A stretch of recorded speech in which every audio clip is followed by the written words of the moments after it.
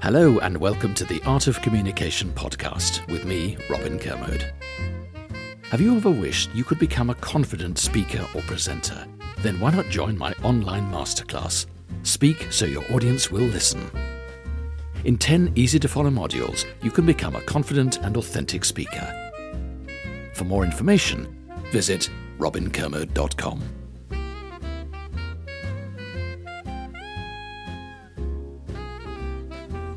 Hello, it's Sian Hansen, and I'm here with Robin Kermode. Hello. And today we're going to tackle a really interesting topic. It's time for Q&A. The irony is not lost on me, the fact that I'm asking questions and you're giving me answers. So we've got a form of Q&A going on here. But of course, I haven't heard a speech. I really wanted to start from the perspective of a person giving the speech. Are there some people who just dread the Q&A part of their talk? Well, I find there are two types of people. There are the people who feel more confident with a rehearsed speech, and they're terrified of the Q&A bit because they have unexpected questions. And there are other people who don't like the straitjacket, the formality of a presentation, and they're much more comfortable in a Q&A. Yeah, but what if nobody asks a question? Well, yeah, of course, that's the eggy thing, isn't it? So you stand there and you go, any questions? Any questions? No questions at all? None? Oh, none at all? And then you feel embarrassed. So what I always do is I wait 3 beats and then I come in with a rehearsed question. So you ask yourself a question? Well, rhetorically, as if somebody else had asked me. But I have it prepped. So I say, we have a few moments for questions if anyone would like to. And in my head I go 1, 2, 3. And if nobody comes in that time, I said, it's interesting because I was talking to Janet earlier and she said to me, will you be covering this area? And I said, well, we can cover it in Q&A. So why don't I answer that question now? I could say, here's a question people often ask. I could do that one, but it doesn't make the audience feel very special. Much better, I think, to pretend that somebody actually asked you that question. Right. Top tip. So knowing that you're going to take Q&A at the end of your speech, what do you say at the top of your speech to prep for it? The standard way of starting a speech used to be, hello, I'm Robin, I'm going to speak for about 20 minutes, and then my colleague will speak for about 20 minutes, and then we'll take Q&A at the end. And I think that's an unnecessarily boring start, really. I'd rather get straight in with it. I think halfway through you can say, obviously we can discuss this particular area in more detail later on, so do feel free to ask questions at the end. Yeah. So you can signal that. Yeah. Otherwise, you get to the end, and then you say, I have time for some questions if you want. Oh, okay. Okay, got it.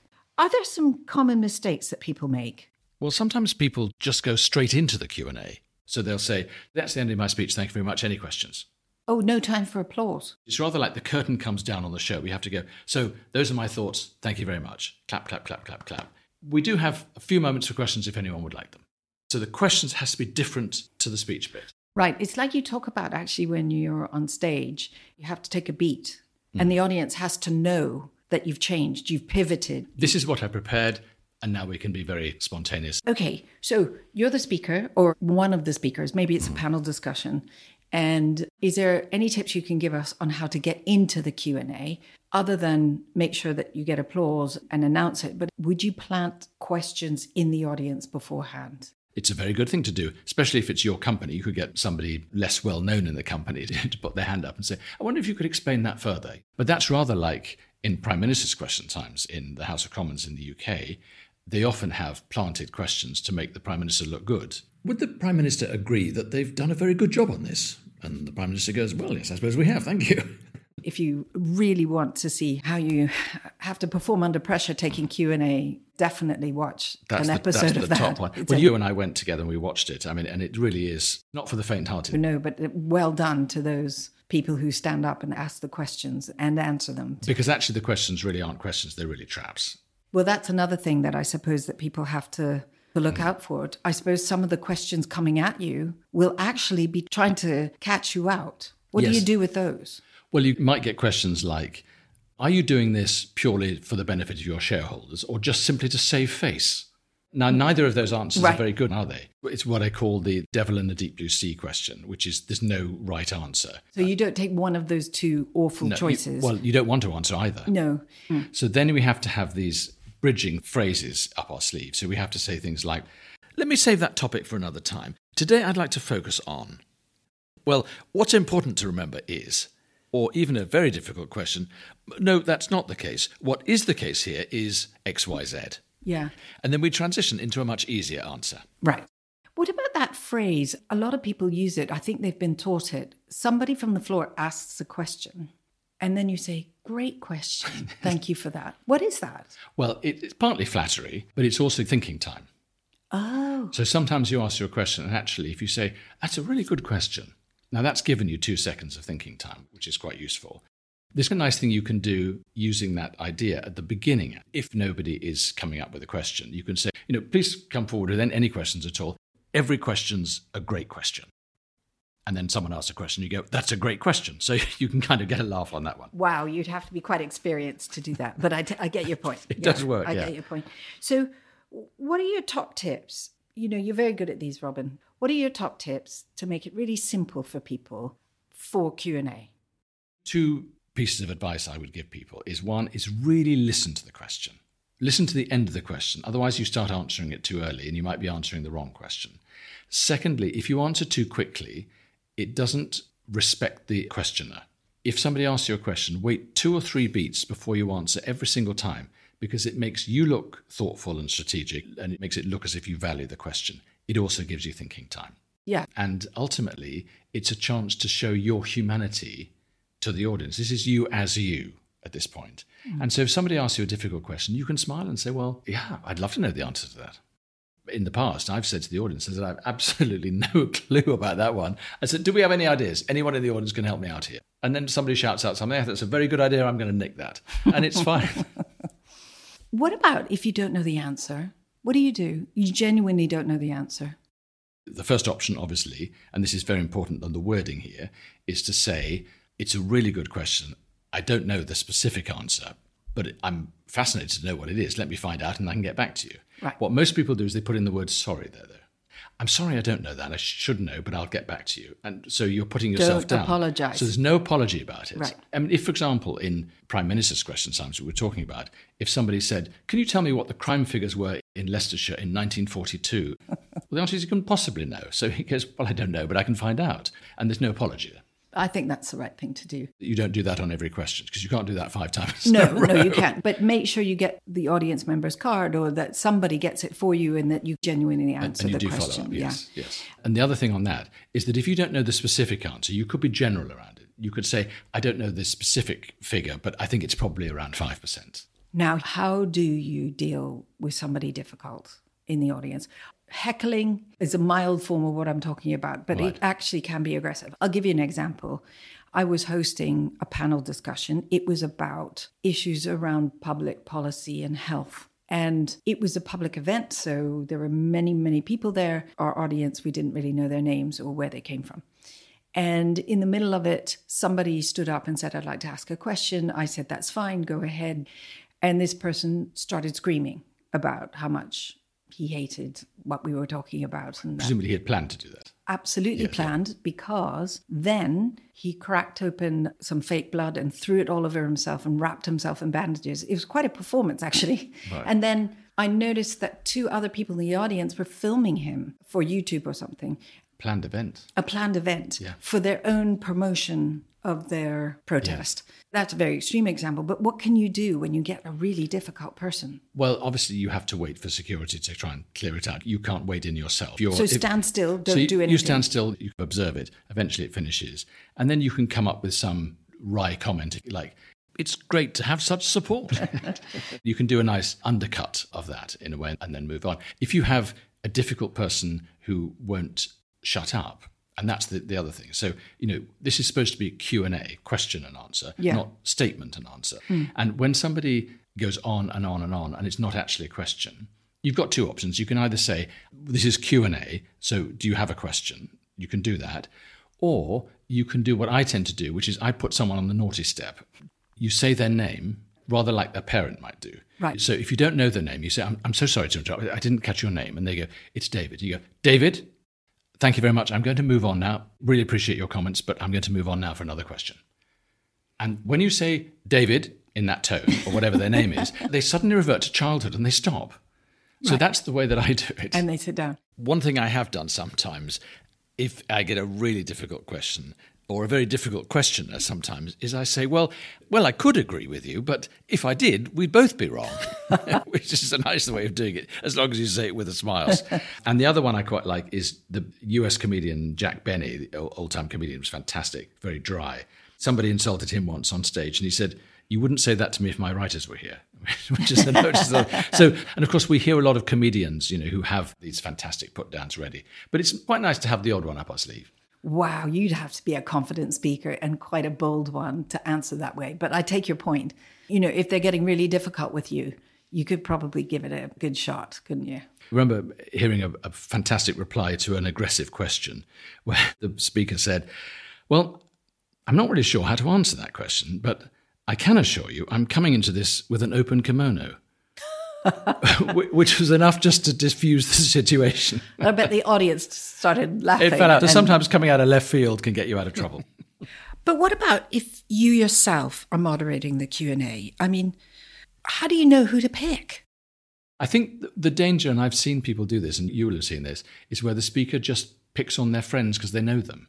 And I think that's not right. If you get a series of people saying, "Well, very nice to see you again, of course, we haven't seen you for long, not since we stayed with you last summer," and you think, "Well, this isn't a friends reunion." I think everyone should be given a chance. So you try to have a mixture of areas of the room, so you're not just using the front row, so people at the back think they have a chance. And then you have maybe a mixture of ages, different types of people. No, I can see that. So if you are moderating your own event for Q&A, I can see that it would be comforting to ask your friends, but you should probably sweep the room and make sure that everybody straining with their hand up is allowed to say their piece and to get some answers from you. What about if you're and slightly switching around now, if you're one of those not professional moderators, but you've been asked to moderate? Yes. So you may not have been the speaker, but you're the moderator. Do you have any top tips? I've noticed that some moderators, for instance, before they start Q&A, and I like this actually, you're talking about being on the naughty step, but they already start saying to the audience, "Listen, this is Q&A, so keep it concise, keep it relevant." Can we have one question at a time, Can we have not five question? questions? Yeah, so make sure that you ask one question. Or another thing that more professional moderators do, because it's quite difficult, love to hear your views on this, is they take 2 or 3 questions at a time, and then they bundle them all up and parcel them out to the panel. Yes. So what do you think about those techniques I've seen? Yes. I mean, that's what I tend to do. And I would maybe take 2 or 3 questions and I'd make my notes. I'm not that I've got a photographic memory or anything, but I'd make notes and I'd then say, okay, so it seems to me we have a couple of questions around these areas and then we'll start off that.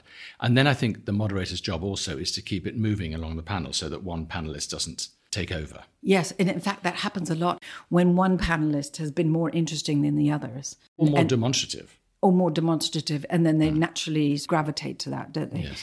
So what other things do you think a moderator should do in order to keep the energy really in the room? Because, like you said, sometimes there's no questions.